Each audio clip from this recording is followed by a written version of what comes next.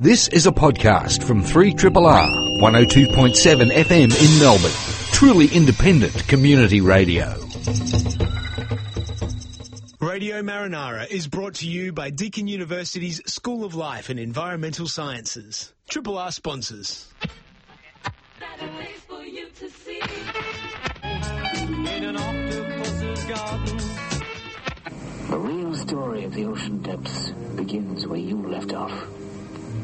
Wonders that defy my powers of description. The secrets that are mine alone. Better place for you to see.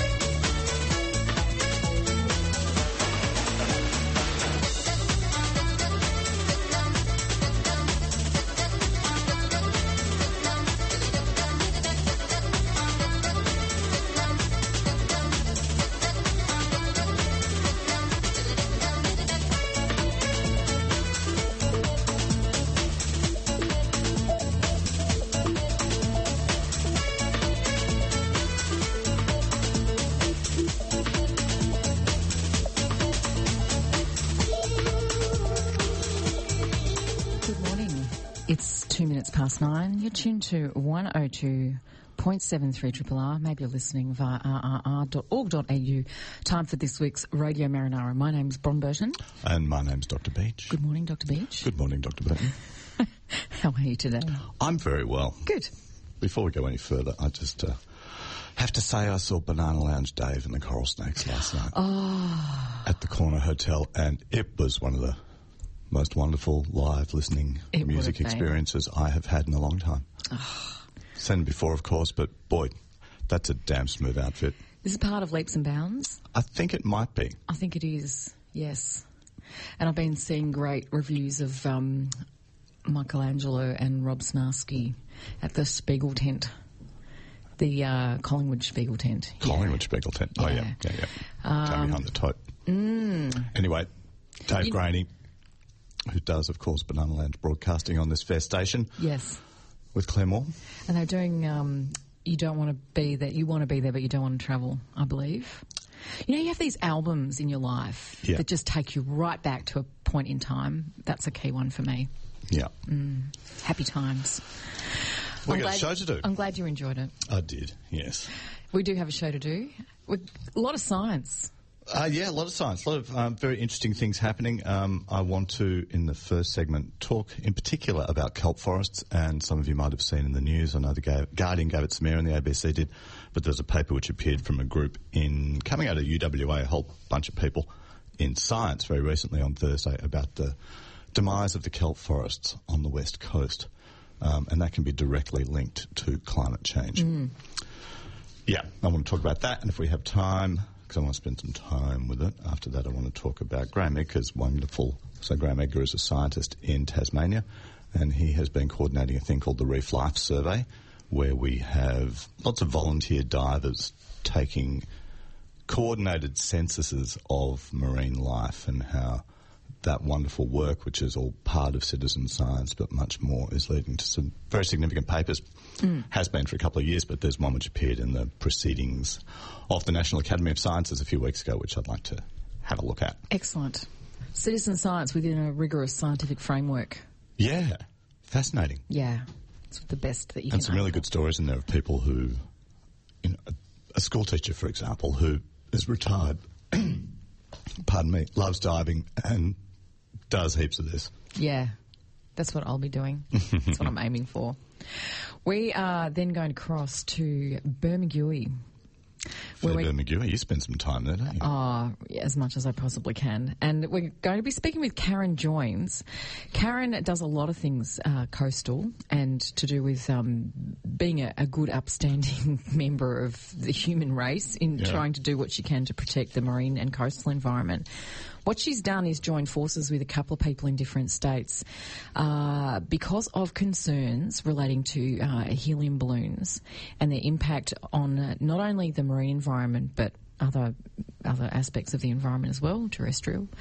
And it actually has come about because of a few balloons which washed up, not only some in Bermagui, but some other ones in Narooma from places that you will not believe. So I came across this article in the Narooma News. I keep an eye on the Narooma News. As we all do.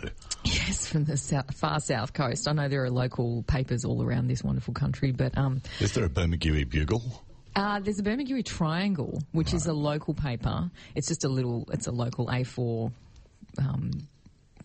locally published paper. It's not part of the Leader Group or any of the big local papers. Narooma News is a standard local paper. Anyway, there was an article in there about the work that Karen's doing to try and draw attention locally to the problem with helium balloons, particularly the ones released at public events. They're the obvious ones. Then there's the difficulty of people who have helium balloons for personal kids' parties, but also for memorials as well. And anyway, we're going to talk to Karen all about that. And the campaign that she's running with two people from different states, they're trying to kind of get a real national approach to this happening. A good thing. Yeah. We're then going to be speaking with PT Hirschfield. You might remember PT being on the program a couple of weeks ago talking about the spider crabs in Port Phillip Bay. She's going to give us a little wrap up because I do believe they've left the building, but also about some activities she's involved in next weekend. This is the second inaugural International Women's Diving Day. So PT's going to be involved with that and also doing a talk down at in Warrnambool as part of those events. So we're going to be having a chat with PT about that. Got some weather for us, Dr. Beach. I have. It's a little bit misty out there. Not quite a lurid yellow mist, but it's quite cool. Nice. 7 to 12 degrees. It's going to be wet just in time for junior football starting this afternoon, where I'm going to be running around as trainer. Oh, very good. Yep, starting at 1 o'clock. And yeah, I think it's going to be pissing down by then. Fantastic. Are you a new recruit for next year's Community Cup lineup for 90 megahertz? Dr. Beach. I was thinking about it again, watching it the other day, and people say, do it. I said, I don't want to be broken. But then I look out there and there's lots of people, who could be broken, who are not broken, and it's, I don't know, I might. JVG played last year, you know that, don't you? Yeah. Yep. All right, that's all right. We're officially back to that. Actually, I haven't been on air since then, but that was a fun day, wasn't it? Yes. That was quite... It's always a fun day. Yeah. Even though Sorry, I've interrupted your wonderful weather report. Even though the Hertz lost. So today it's going to be wet, 90% chance of, around 10 mil or something like that. Tomorrow is going to be 11 degrees to 15 degrees. Shower or two, bit windy.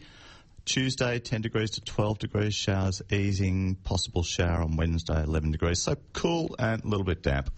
Nice, classic Melbourne winter. Indeed. I'm loving it. A little bit of fog around in the mornings just to, make us snuggle under that doona a bit more. And avoid getting up.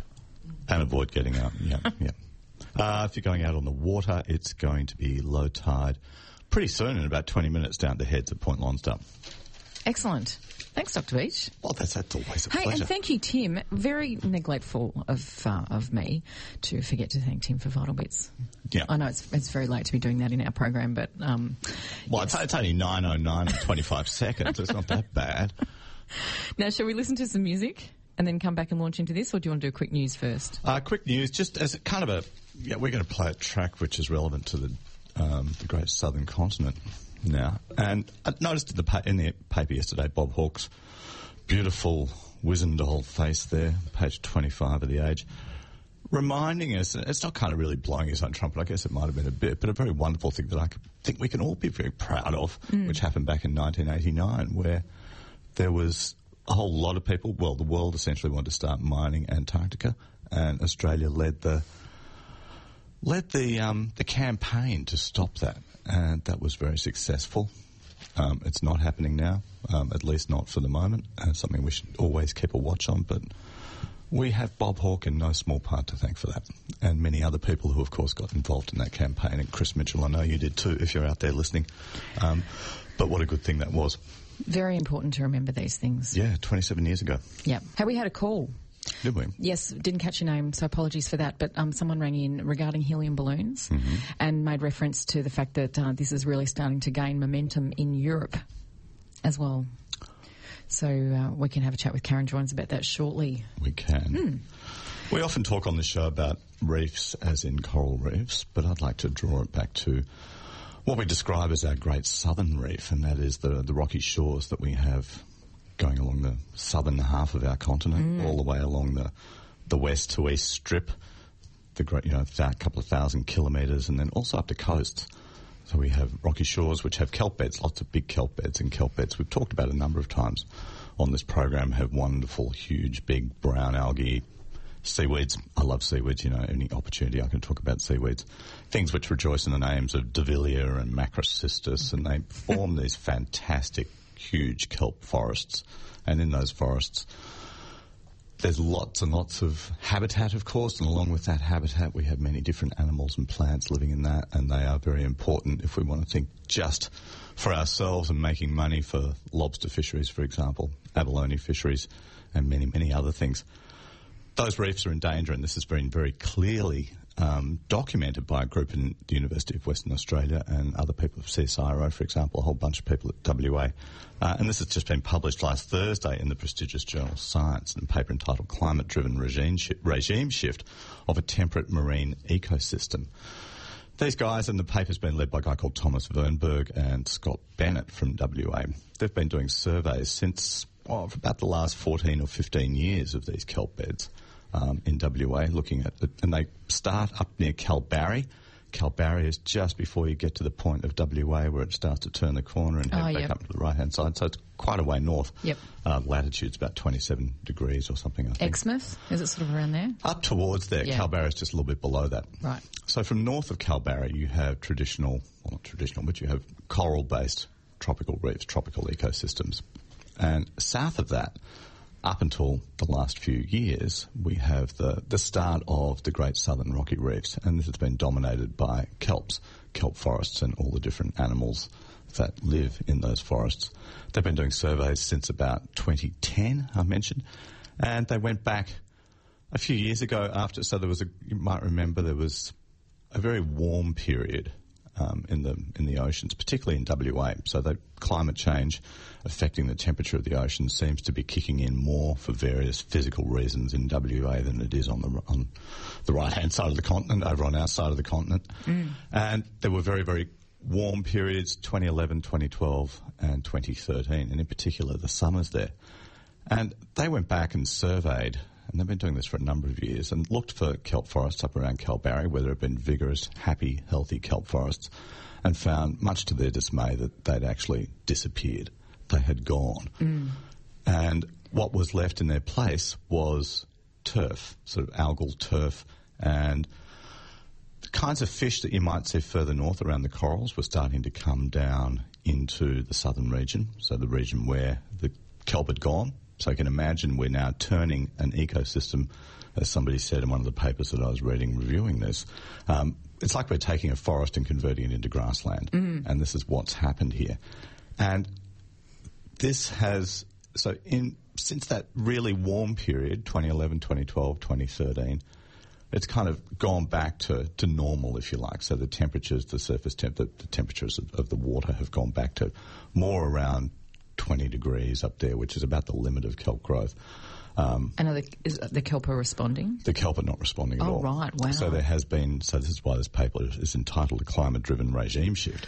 So they are not coming back. So we've lost about 100 kilometres of kelp forests on the left-hand side. 100 kilometres? 100 kilometres in length, and that's about 2,800 square kilometres, which has entirely gone.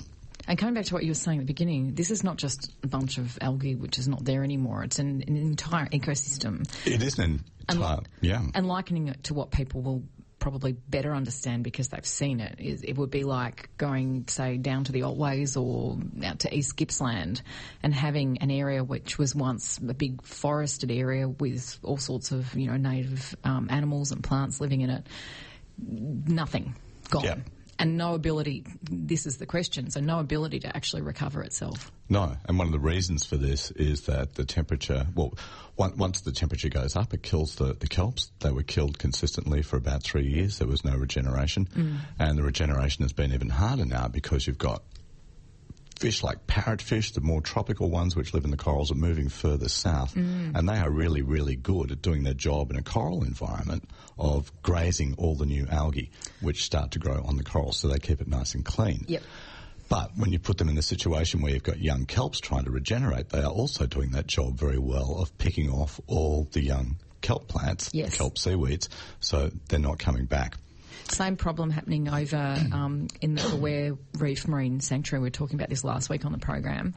Same thing. So with this sudden arrival of a particular type of urchin, which has come down sort of from the southern New South Wales coast and moved into Victoria, and you're seeing a similar thing where you once had areas that were covered in kelp are now completely denuded because these urchins come in and they just graze and graze and graze and just take out everything in their path. This is slightly different because it's because of the sort of the infestation of this species that has never lived there before. Yeah. But again, a dire consequence of. Well, that's right. You do get warming. these regime shifts from that kind of thing happening where you might have human-induced impact. So another good example was in California with the kelp forests there.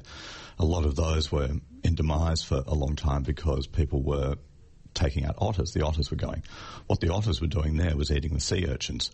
When the otters were gone, the sea urchins took off. So the sea urchins were doing their job very well of grazing and getting rid of the new kelps there. Kind of a similar thing is happening here, but it's been driven by climate change, by this change in temperature. So not some kind of human-induced. Well, it is human-induced, of course, for us, burning coal with alacrity and fossil fuels, but this is the first direct link to that. And what's perhaps even, this is really of concern, but when you look at the map, it's virtually all the way down to Perth that we have a real demise in the kelp forest. So they've completely gone in that top 100 kilometres off WA. But then when they do the censuses heading down to Perth, the surveys, the kelp forests there have reduced 20, 30%, 40% further north. And the worry is that as we continue to warm and these events will continue to happen, that we're going to lose kelp forests in WA and then perhaps on the east coast, as I said, for various different physical reasons, climate change appears to be, the temperature of the water is increasing more rapidly off the west coast than it is off the east coast. But once things get to the next level, then it could start happening at the east coast. And then, so you can imagine, picture, map of Australia, and the bottom half on the left, the bottom half of it, look at the left and the right-hand side, that's where we have kelp forests. So they're gradually moving down. And once that shift moves to, say, below Perth to Cape Lewin, and once it moves down to, say, Point Hicks on the right-hand side, on the eastern side, then we open up the possibility of, because we have the bottom half of Australia, the bottom half of our continent, the southern bit is all kind of more or less at the same latitude. Once that shift gets to that point, then we're going to lose potentially all the kelp forests. That's right, along the southern coast. In one fell swoop. Yep. It will just go bang because it's all about the same latitude. That's Whereas right. now we're seeing the north, the decline towards the south happening kind of gradually. But what about the potential mitigating impact of Bass Strait and Antarctic waters, or even sub-Antarctic waters, so waters coming up from the Southern Ocean might there be a potential mitigating effect along the south coast that you might not see kind of as you head up the east and west coasts? Possibly, yes, but there's also kind of a counter-mitigating effect or a forcing effect, is that you think most of our weather comes from the west. Right. And we have this movement from the west, from the Indian Ocean, which is getting warmer, moving across towards the east along the southern half of our continent. So that could actually force things a little bit more.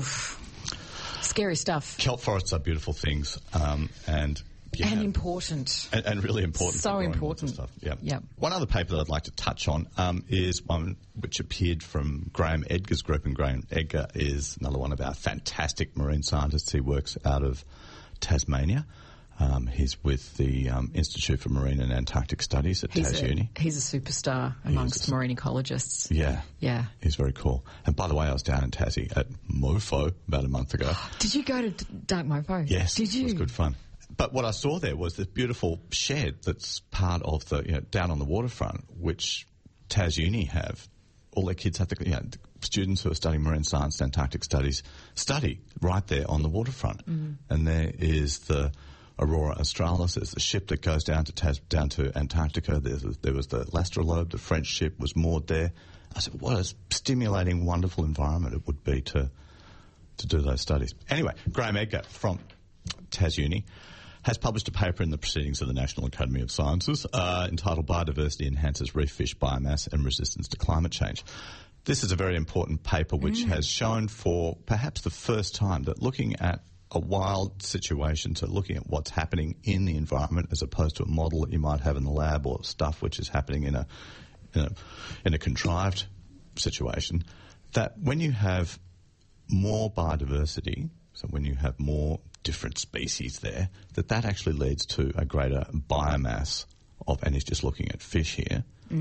And again, if we want to be selfish, I mentioned before with the kelp beds, if we think about the abalone industry and the rock lobster industry being dependent upon kelp beds, if we're counting biomass, we're thinking about the size of fish and the numbers of kind of big fish at the top of the food chain that we can take. But he has proven, along with lots of other people, all the data they've gathered in the Reef Life Survey, which I will talk about in a second. I'm kind of prefacing this too much a little bit.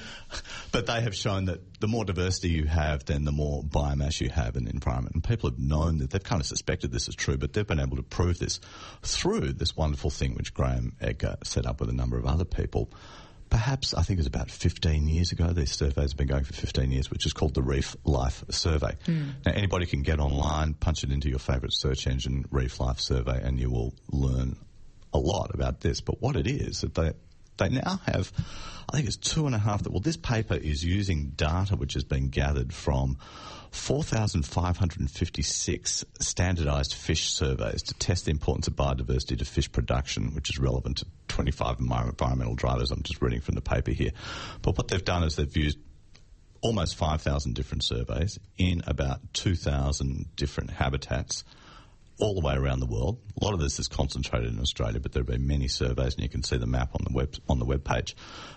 In other parts of the world, Spain, Mediterranean, all the way around the US, even down in Antarctica, up in the Arctic Circle, where people have been trained to get in the water. So these are recreational divers who want to contribute to science, and as many of us do in many different fields.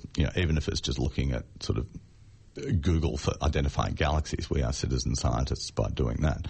But there are people who, for their weekends, for fun, will get out there and they will dive. And they've been trained by these people to swim along a transect, that's 25 metres long, and to count every fish and identify every fish greater than 2.5 centimetres in size within a 5 metre region of that line. Everybody's recording in the same way, so you're getting this standardised methodology, which is something which is very hard to get in any other way. If you go to the website, you'll see there's all these Excel spreadsheets there with all the species names punched in it that you would find in a particular state.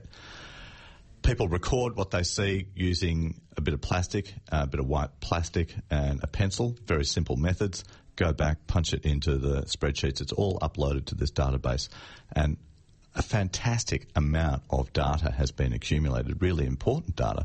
And Graham, with Emmett Duffy and a number of other people, have used this particular suite of data to publish this very significant paper, which is showing us for the first time, as I mentioned, that in the wild, as opposed to some kind of situation which has been manufactured in the lab or in a tank, that the more biodiversity you have, that is, the more numbers of species which are feeding from different niches, different ecological niches, the more of that you have, then the more biomass, the more fish weight that you have in an environment. which is an indication of the health of that particular ecosystem in question. Yeah. And we see this throughout the world in, lots of different environments, terrestrial as well as marine. But this is the biggest survey which has proved it so far, which is why it's in that very illustrious journal, the PNAS. Very, So thanks, Graham, for contributing that. Yeah. I'd like to get Graham on the show. We should get him on the blower. We had him on years ago, long time ago, but we should definitely get him back on. He is a superstar. Yep. Of marine. And again, I think this is an open access paper if anyone wants to look at it. If you just punch in the letters PNAS, it might come up, and then put in G.J. Edgar. We always have a bit of a giggle at that acronym, don't we, Dr. Beach? Just a little bit, but yeah, I'm quite mature. I'm not going to giggle at that this morning. I've been seeing a very mature band last night, Dave Graney, so I'm not. Yeah. Excellent. Hi, I'm David Suzuki, and you're listening to Radio Marinara on 3RRR 102.7 FM. Nice. Hey, quick bit of news, and then we're going to get Karen Joins on the phone from Bermagui. This is from a little while ago, and I've been hanging on to it for no other reason other than I just haven't quite got to it. But it's actually quite encouraging, positive news to come out of San Francisco. They have become the first city in the US to ban the sale of plastic bottles. Wow. So it's pretty significant. I thought California in general had done that, or I don't think it's the entire state. Right. Yeah. But San Francisco, first city to ban the sale of plastic bottles. So this is the plastic water bottles. They're everywhere. We all know what they are. It'll take them 4 years, but they're going to ban the sale of plastic water bottles that hold 21 ounces or less in public places. So I'm wondering if this also includes, hey, Narada. Darren panelling for us today. She's kind of gesticulating wildly at me. 21 ounces is huge. 21 ounces is quite big. But anyway, look, it's moving in the right direction. Violators of the ban are facing fines of $1,000. That would be US. But anyway, look, we've got to move in a positive direction, don't we, Dr. Beach? We do. Yep. This is Radio Marinara on 3RRR.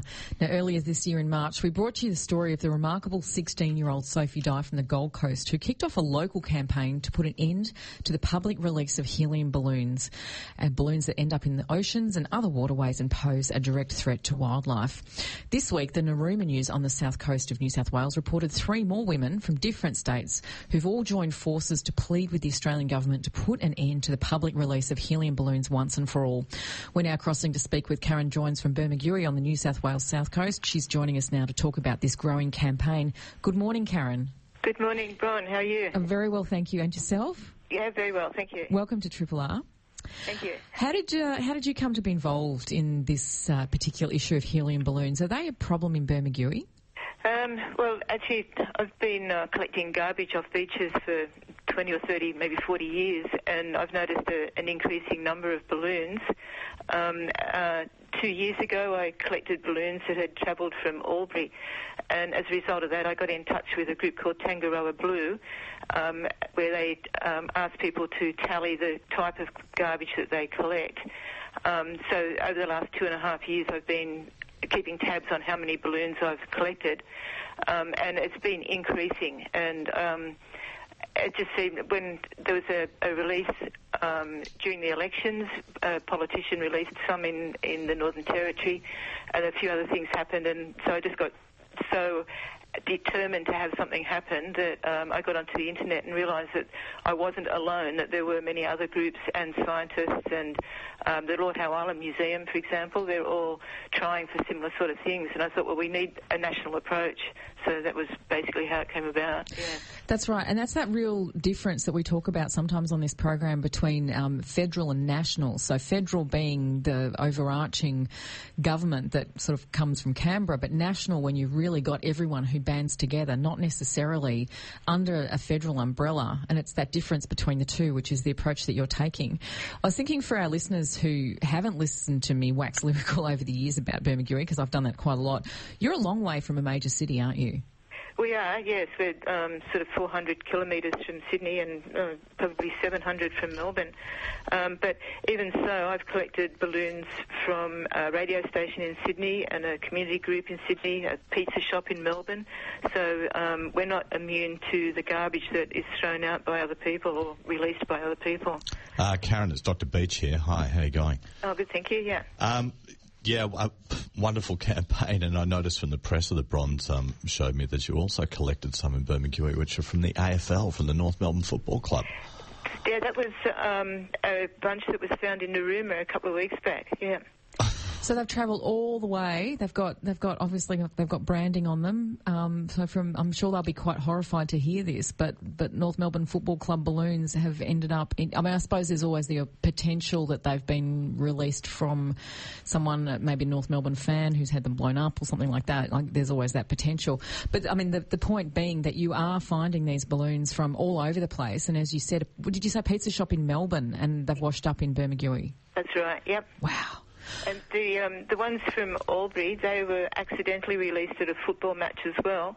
It was a bunch of 14 balloons, so it was still legal in New South Wales.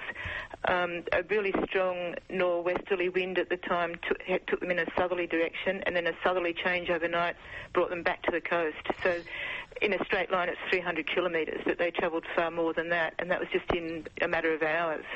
Karen, you just mentioned that 14 balloons were still legal in New South Wales. Mm-hmm. So is there an illegal number of balloons that one can release at the moment? There is a restriction in place? In New South Wales, there is. It's up to 20 balloons is all right. Now, I've been writing letters to the Ministers for Environment and the EPA, the Environment Protection Authority, saying, well, just one balloon can cause damage. Yeah, one cigarette butt is illegal, but so why can you litter 19 balloons? And many people don't realise that there is that law in place. The EPA always replies that they think it's a fair balance between protecting the environment and a person's right to celebrate, but I'm afraid I don't agree with that. So that's a New South Wales regulation. I'm just wondering, I've got no idea what the regulation is in Victoria. Brian? I think New South Wales is the only state with that regulation.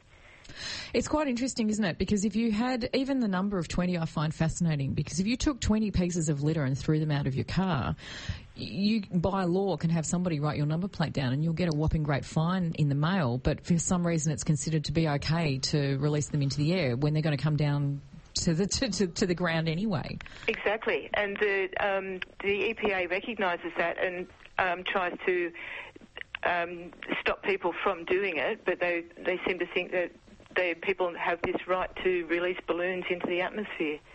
We haven't really kind of focused yet on, so it's litter, but what's particularly bad about balloons? Well, besides the litter, if they come back to Earth, if they land in a waterway, they're a threat to marine animals. Turtles mistake them for jellyfish or squid. There's also been documented cases of a cow dying from it choked. The string was tied around its tongue and its neck, and it choked. Oh my God! There was another case in America where a horse was spooked by balloons landing in its field, and it took off, and it had to be put down because it was so badly damaged. And also the Australian Platypus Conservancy has documented cases of platypus dying from being strangled by the streamers as well. And researchers for platypuses have found many balloons in really remote waterways in the high country areas.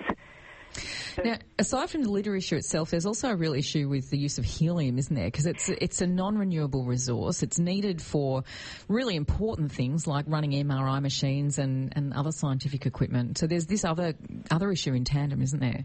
There is. There's been a number of scientists around the world asking for sensible use of helium. Some haven't come out directly and said ban the use of helium for balloons, but others have. There's a couple in the UK that have done that.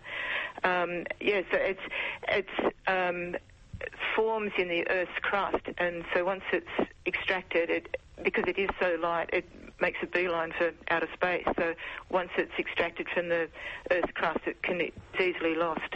And that's in tandem with that is the balloons that are inflated with helium are so light. They're very easily released as well. As people...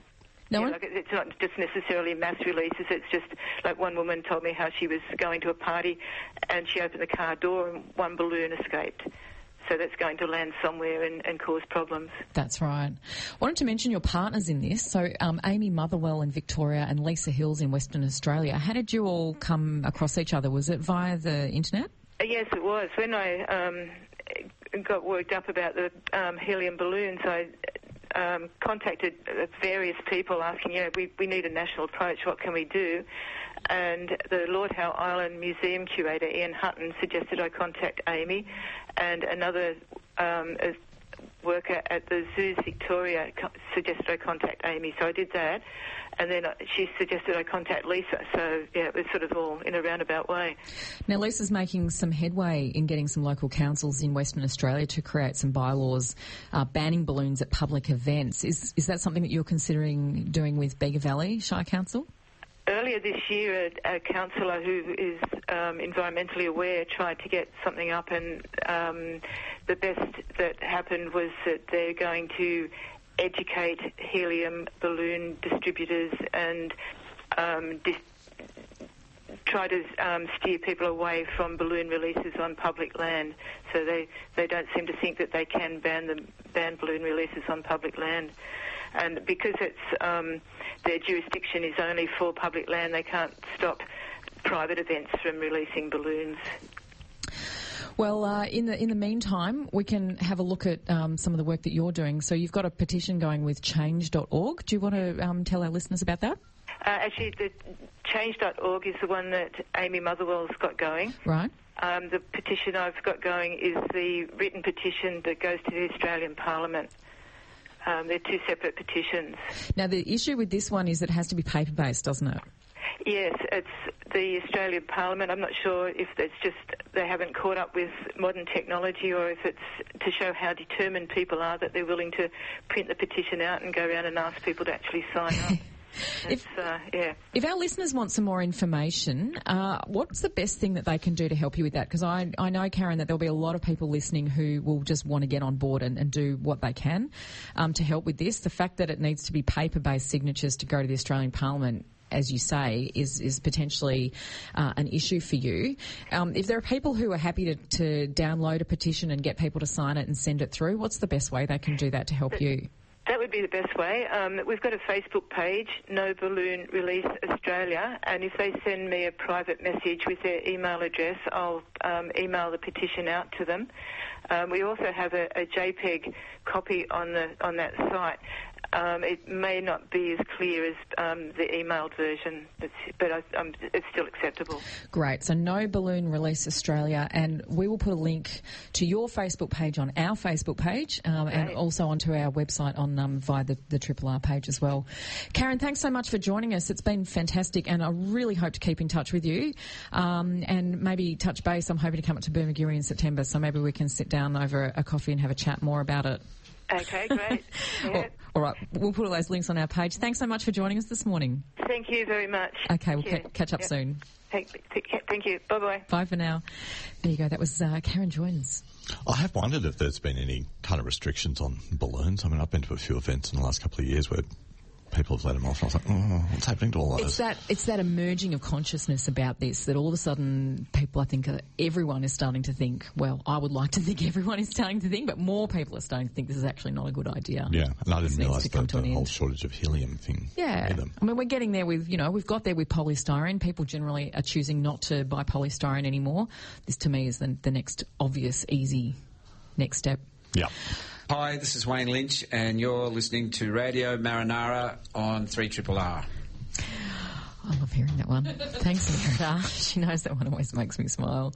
Now, 12 months ago, the inaugural Paddy Women's Dive Day event, I was going to trip over that one, marked an historic day for diving. In its first year, the event featured events from across 65 countries and all 7 continents, with women and men from Alaska to Argentina, France to the Philippines, all enjoying a day of diving together to celebrate the contributions of women to the sport. Now, of course, it's not just a sport, it's a wonderful activity that doesn't necessarily have sport behind it. Anyway, next weekend, second International Women's Diving Day will take place.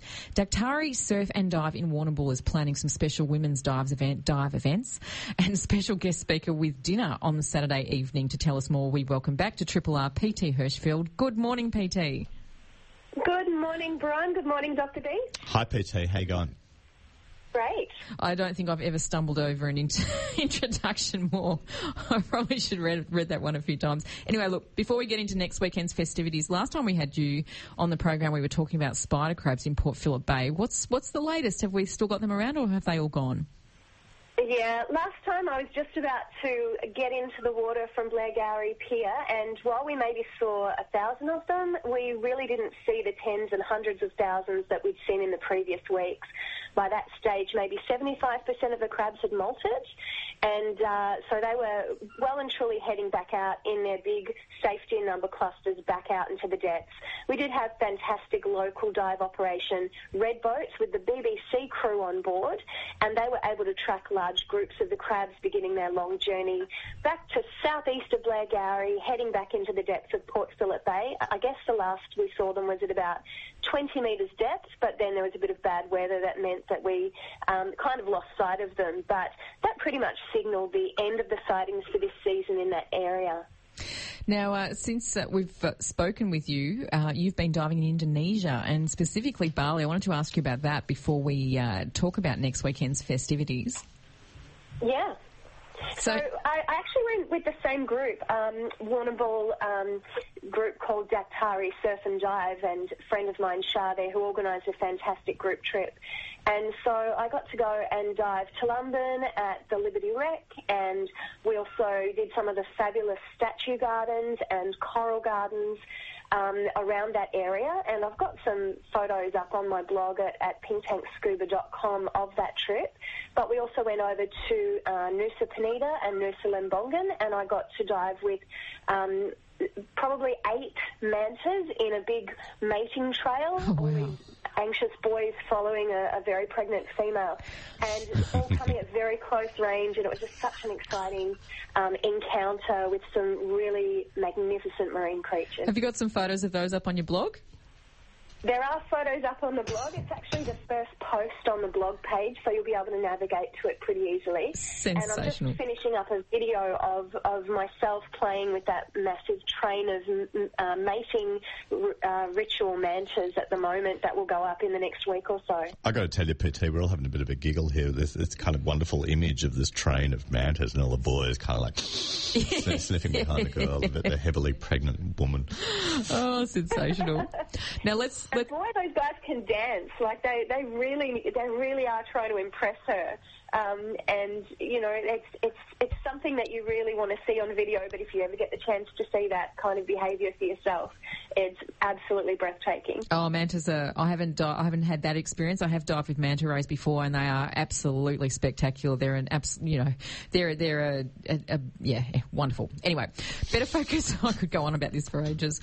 International Women's Diving Day. Now, this is obviously an event planned for the Northern Hemisphere because the water's extremely cold down here at this time of the year. But what's happening next weekend? It is. So this is an event not just for women only, but to celebrate women's participation and contribution in the world of diving. So boys are more than welcome to come along and get involved. And last year for the inaugural event, I was invited as a special guest of Let's Go Adventures in Nelson Bay, New South Wales, and we dived at Fly Point, and then it was absolutely freezing, as you said, and then we went out the next day to the beautiful grey nurses at Broughton Island. And once again, this year's events are being held all over the world, which you can find an event near you if you Google Women's Dive Day. But for next weekend's event, I'm going to be at Warrnambool with Daktari Surf and Dive for some fun free diving and presentation events across the weekend. On the Saturday, we've got all women divers, but male divers are more than welcome to come along as well, are invited to join us for a 3 p.m. dive at South Beach Bay. And even if you're not a diver, you're welcome to come in and get into the water and snorkel. And then for girls and boys, divers and non-divers alike, at 7 p.m. there's a free dinner event, which will either be pizzas or barbecue. There'll be giveaways, a lucky door prize, and I'm going to be speaking and sharing some of the stories of my scuba versus tumour underwater adventures, including some of my underwater photography and video work. And then on the Sunday, again, boys and girls all invited to join us for 2 dives in Portland beginning at 10 a.m. So it's going to be a fantastic weekend.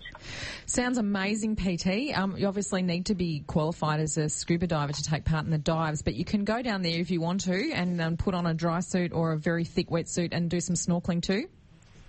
Absolutely. Yeah, the more the merrier. And even if you're not interested in getting cold and wet on a winter day, that 7 p.m. dinner and presentation night is available for anyone in the community who's interested to come along. Fantastic. Hey, thanks, PT. It's been wonderful having you on again. I know you've had a bad cold, you've had a shocking flu, and thanks so much for drugging yourself up this morning and being on air with us. And you're very welcome. And I want to catch up with you after next weekend to find out how it all went and continue our chats with you because we do love them so much. Have a great time next weekend. Thanks so much, Bron. If anyone wants more information about how to get involved, just go to the Pink Tank Scuba Facebook page for the pinned post, or they can contact Daktari Surf and Dive in Warrnambool. Great. Thanks so much. We'll put those details on our Facebook page too. Thanks, PT. Thank you. Okay, chat soon. Bye. PT Hirschfeld there. Thanks so much to her for today, and also to Karen Joynes from Bermagui Landcare. Thank you, Dr. Beach. It's been a pleasure. It's been wonderful, and thank you, Nerida, who's been paneling. You can catch Nerida next Saturday night on Livewire from 10 till 12, and thank you so much to Kent, who's been out there looking after the phones. He is our podfather. He'll have this program up as a podcast in the next few hours. Stay tuned for Radiotherapy next week. Angeline will be in the house along with Neil Blake. We'll have lots to talk about. In the meantime, have a wonderful week and a wonderful Sunday. We'll catch you next week. Bye for now.